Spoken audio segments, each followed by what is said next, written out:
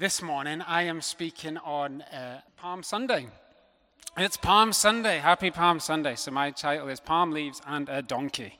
And it's on Matthew 27, verse 1 to 17. So I thought I would read this out first so we can see what we're talking about. So the verses are up on the screen.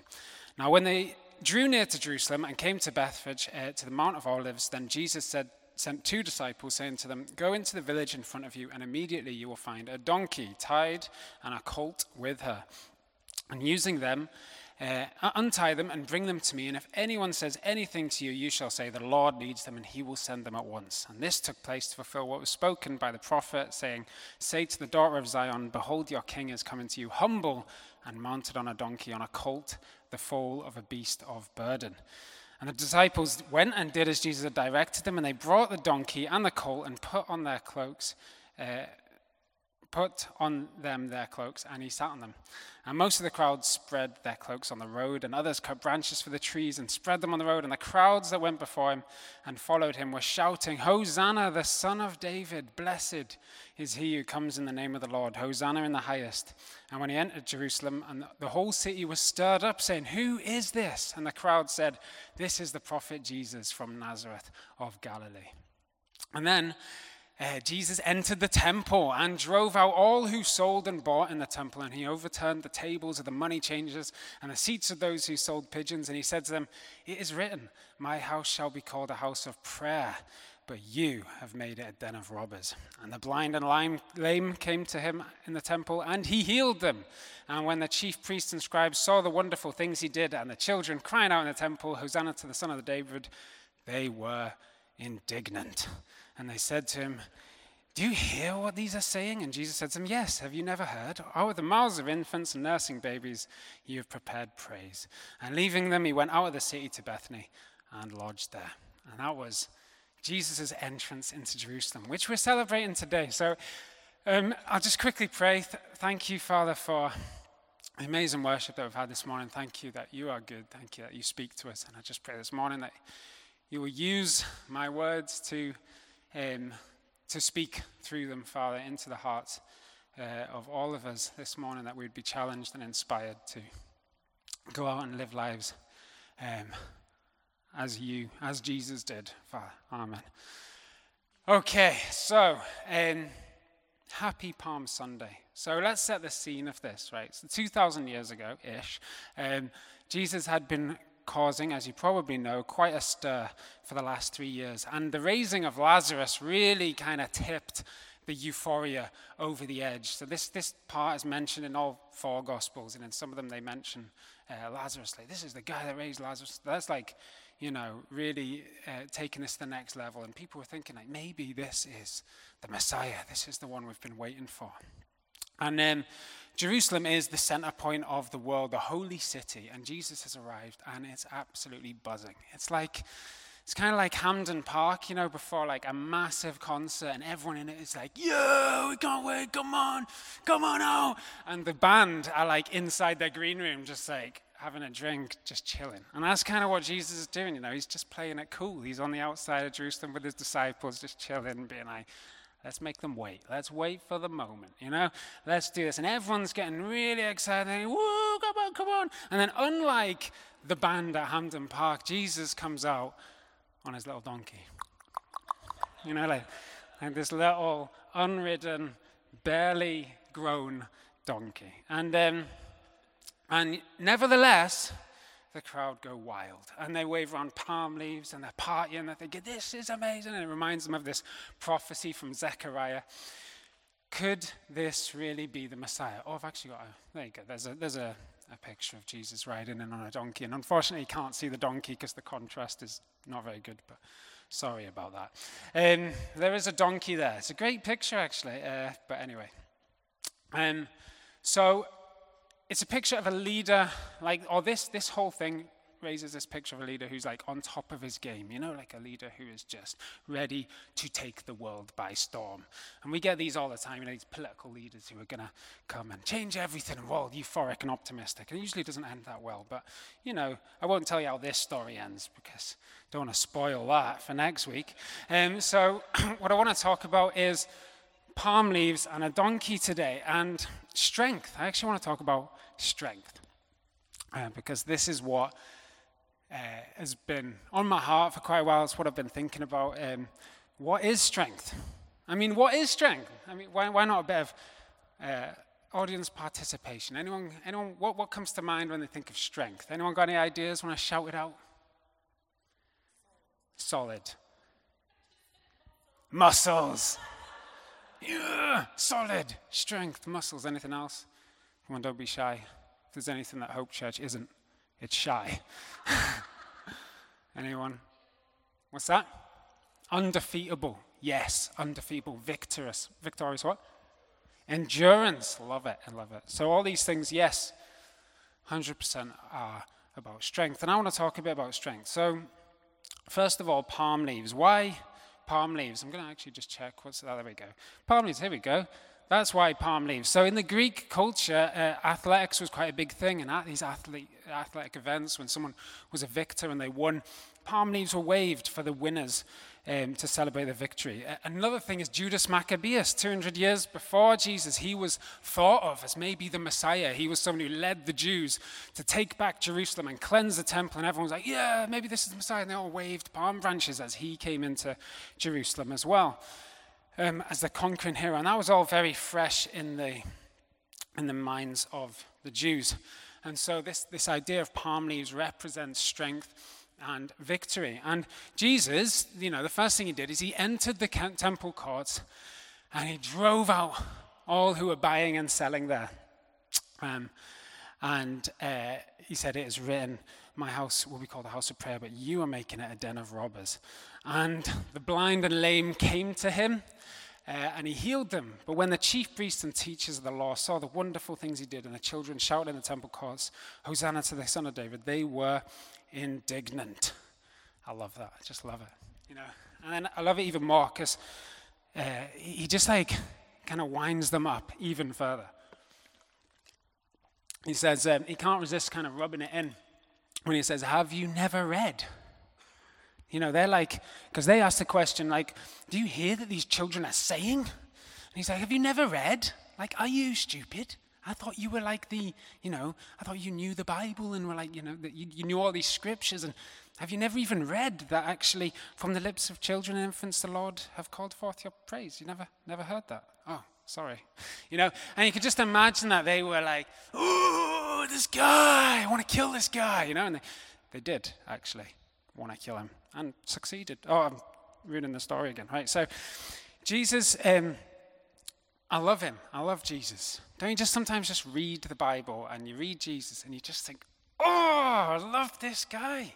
He's such a good guy. He's such a hero, such a beast, He wasn't a people pleaser. He was not a nice guy. He was not just like, oh, my wee pal, this is my wee pal Jesus, he wasn't, he was an absolute monster, yeah?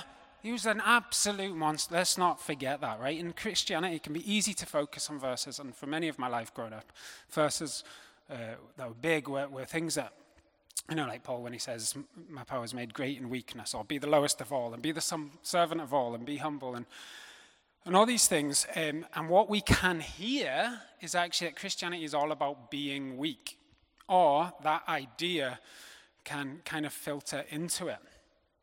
And I want to kind of challenge that a bit because you'll have to get to the end of the talk to fully hear me out here. But Jesus is our model, yeah?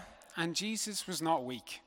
There's nothing about Jesus that was weak. He was strong. He was, whatever the kids want to call it. He was a weapon. He was a beast. He would stand up to whoever. He was a radical. He was a revolutionary. He didn't care if it got him in trouble. He didn't care if it offended people. He stood up for the people no one would dare to. He gave a voice to the people who had no voice. He touched the people you could not touch. He disobeyed the rules. He really annoyed the religious leaders so much they wanted to kill him. And to me, this is strength. This is doing what needs to be done. And maybe that's the definition I want to go with. Strength, the capacity and will to do what needs to be done by T.R. Kwant. I thought if I put my initials in there, then it would make it look more, Yeah, official. That's the official definition there, right? And you'd take it more seriously. So that was what I went with. And the truth is, the world needs people who are strong, people who tell the truth when you're not allowed to, or when it needs to be told. People who defend those who everyone else is wanting to throw stones at, or people who have no defense. People who have endurance and toughness and solidity. And when you are strong, when you stand up against evil, when you speak the truth, it has an effect on everyone around you. And it'll probably either wake them up and stir them up and encourage them, or really offend and rile them up, But either way, it's exciting and it's an adventure, And I could tell, like, Jan's like, yeah, love that, Like, it causes a reaction. That's a bit of, it makes life a bit more interesting, doesn't it? So, I wanted to talk a bit about culture, because strength is a big thing at the minute. I'm just going to just check. Oh, there we go. Just double checking what's there. Strength is a big thing at the minute in culture. When I briefly made videos on TikTok, Lord forgive me, it really gave you an insight, if nothing else, into what was popular in society, and it was useful as a teacher to see what the kids were kind of into. And one of these ideas is strength. It's very, very, there's a lot of popular people out there who get a lot of airtime, especially with young men, but not limited to young men, who encourage and demonstrate values associated traditionally with masculine ideas of strength. And they would say things like, often our culture has focused too heavily, too much on things like compassion and kindness, which are good things, but they're not the whole story, and they're not everything. These guys are focusing on characteristics that for most of my life, actually growing up, weren't particularly pushed.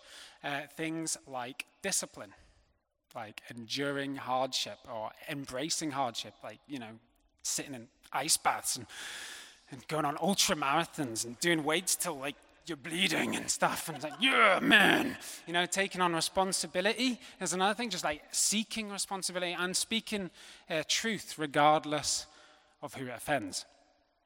And a lot of young people are loving this because, to be honest, they don't want to be told. I find that a lot of people don't want to be told that they're fine, that, like, life's good and they're fine, because they don't feel fine. They look at their life and they're not happy, and they actually want someone to come along who says, yeah, you're a mess, actually, but you can do something about it. I don't know why I'm doing an American accent, but, I'm thinking like a strong Marine kind of person. But you can do it, and here's a list of things that you can do, so in 5 years' time, you'll actually be like something you want to be. And that's incredibly empowering, isn't it? Like, actually. And I think that these guys are often doing a lot of good and positive work in the lives of young people. But there is a but. Because if strength goes too far, my definition, interestingly, it's not necessarily a good thing, is it? I mean, it depends what doing needs to be done is. If your idea of what needs to be done is not a very good idea, then that strength is not going to necessarily be a good thing.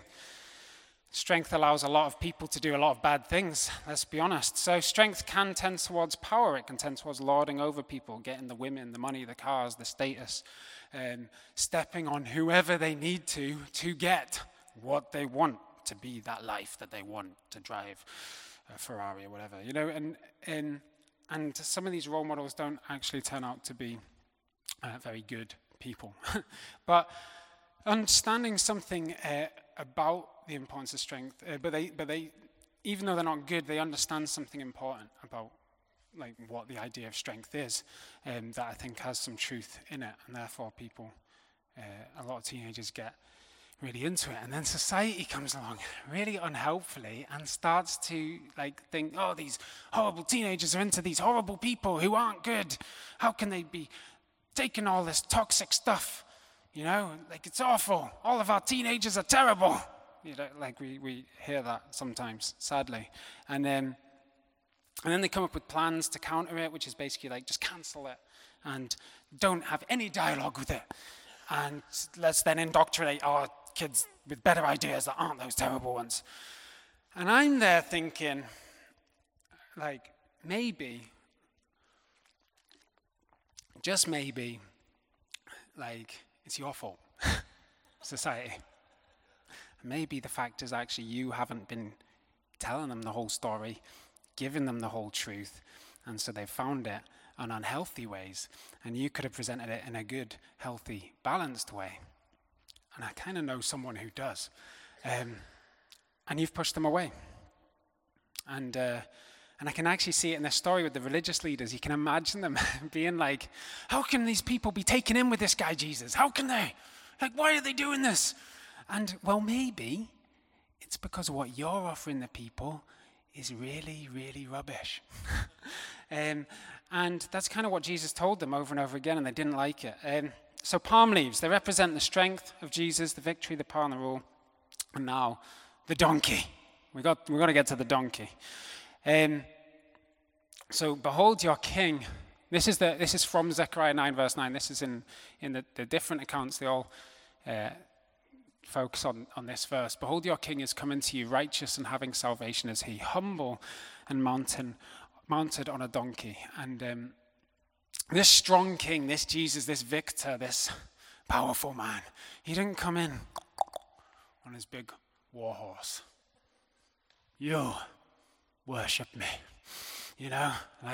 like you'd kind of expect from most of the leaders at that time. Like that's like in that world, that was what spoke. Strength was the thing that people responded to. Yes, like everyone was a tyrant, and everyone was under the rule of that tyrant. We can sometimes not realize how great like life is not in that world, but the word humble here is literally ani, which can be like it's usually used in the Bible for poor, afflicted, and humble. This is God. This is what he chose to ride. And most of our motivational leaders choose Ferraris.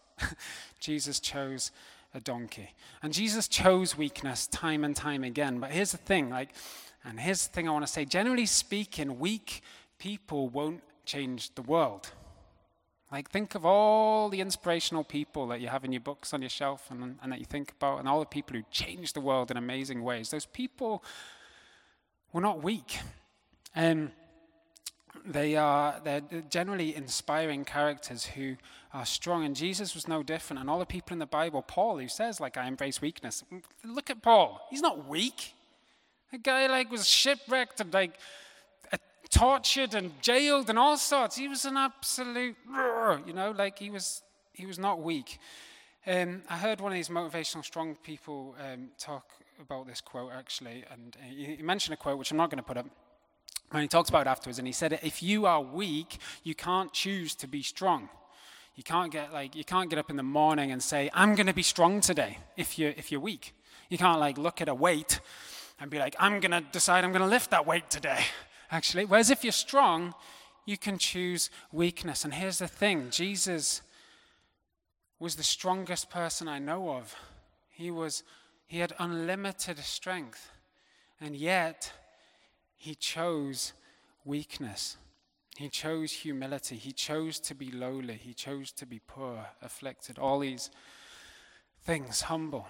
And the ultimate weakness and humiliation was to follow just a week later when, again, I'm spoiling the story, crowds would be mocking and jeering and shouting scorn at him, and he'd be crucified as a criminal. And again,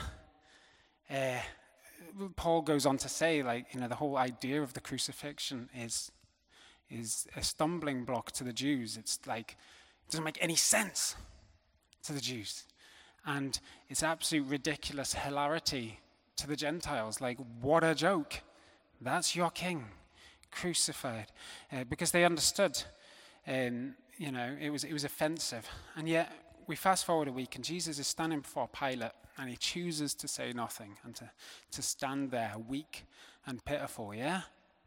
Yeah, you could think that. But when I imagine, Jesus standing there, with all these religious leaders behind him being like, bleh, bleh, and he's just whatever, I'm just going to stand here. And Pilate, when you read the accounts, it seems like Pilate was the one who was kind of shaking. oh, what do I do with this guy? Who is this guy? He was like freaked out by this man. He was having bad dreams and everything. He was like, I don't want anything to do with this guy, as this guy just stood solid, staring. They were like, who is this guy? And that's when I read it again. I'm like, yeah, I love that my hero is so cool. Right. So I want to conclude this. We are all different, thank the Lord, and we're strong in different ways, and strength looks different in different situations, and we need each other, and we need each other's strength. I want to finish with a little, or something that hit me hard that I didn't kind of expect last week, which was I had the absolute pleasure of attending Andrew Bridges' funeral, and to hear these amazing eulogies and memories from his friends and family and children was utterly beautiful. And he was a guy who had unbelievable strength. And that's what came out of this, was that his strength was built more and more every single day that he had to endure his debilitating disease. And he was a man who they'd speak of as having hardship all his life. He just kind of, things didn't go. He threw the rough dice so many times, it seemed, from what people said. And yet, what came out is that he never complained. He didn't complain, and he didn't let it turn to bitterness and despair. This was hard for me to listen to, because, if anyone's ever had the privilege of playing a game of settlers against me, I quickly realized that when the dice is not rolled in my favor, I quickly start making this known, that the world is against me, and that it's unfair, and that Steve knows, he understands. It turns out to be a useful tactic, actually, in winning, but it's not very enjoyable for everyone else, so it appears. But Andrew, he didn't get the dice thrown.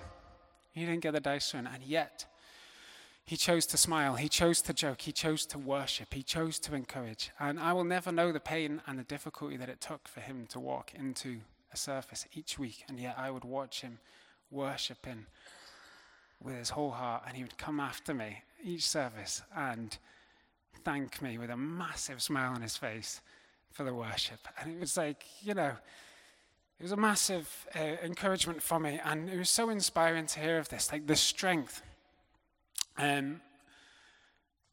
That his source of strength came from somewhere deeper than what these leaders speak of, like our Lord, our rock, our strong foundation. The wise man builds his house on the rock.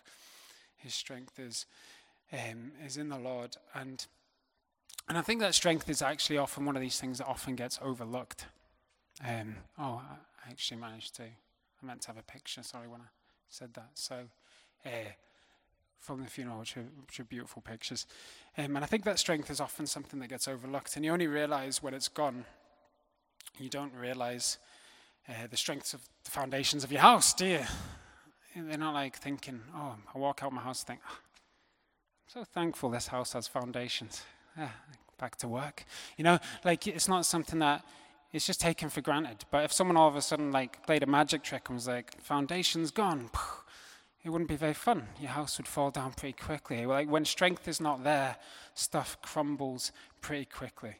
And it's something that gets built slowly through the day in, day out struggle, the day in, day out habits that we build, the disciplines that we cultivate, the day in, day out choices that we make, so that we have the capacity and the ability to do what needs to be done. And my savior is not any of these guys that we talked about, the motivational people. My savior is Jesus. He was a man who could take on any intellect. He could say whatever to whoever.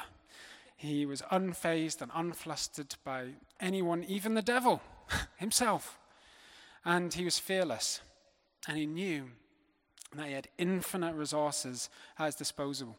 He was a man who hung on a cross a week later and saw the angry faces taunting him. And I always think of this, as he's standing there, he could have just decided to end it all. He could have turned to bitterness. He could have been like, meteor, boom. Yeah, that felt good. You know? He could have done that. But he didn't. He chose to hang on the cross as a criminal. And my Savior has an adventure for me, and he has all the resources I could ever need. But it's not going to be easy. It's going to take a lot of hard work and hard choices, but it's going to be amazing. And so today we celebrate our leader, our model and inspiration, our King, King Jesus. Happy Palm Sunday.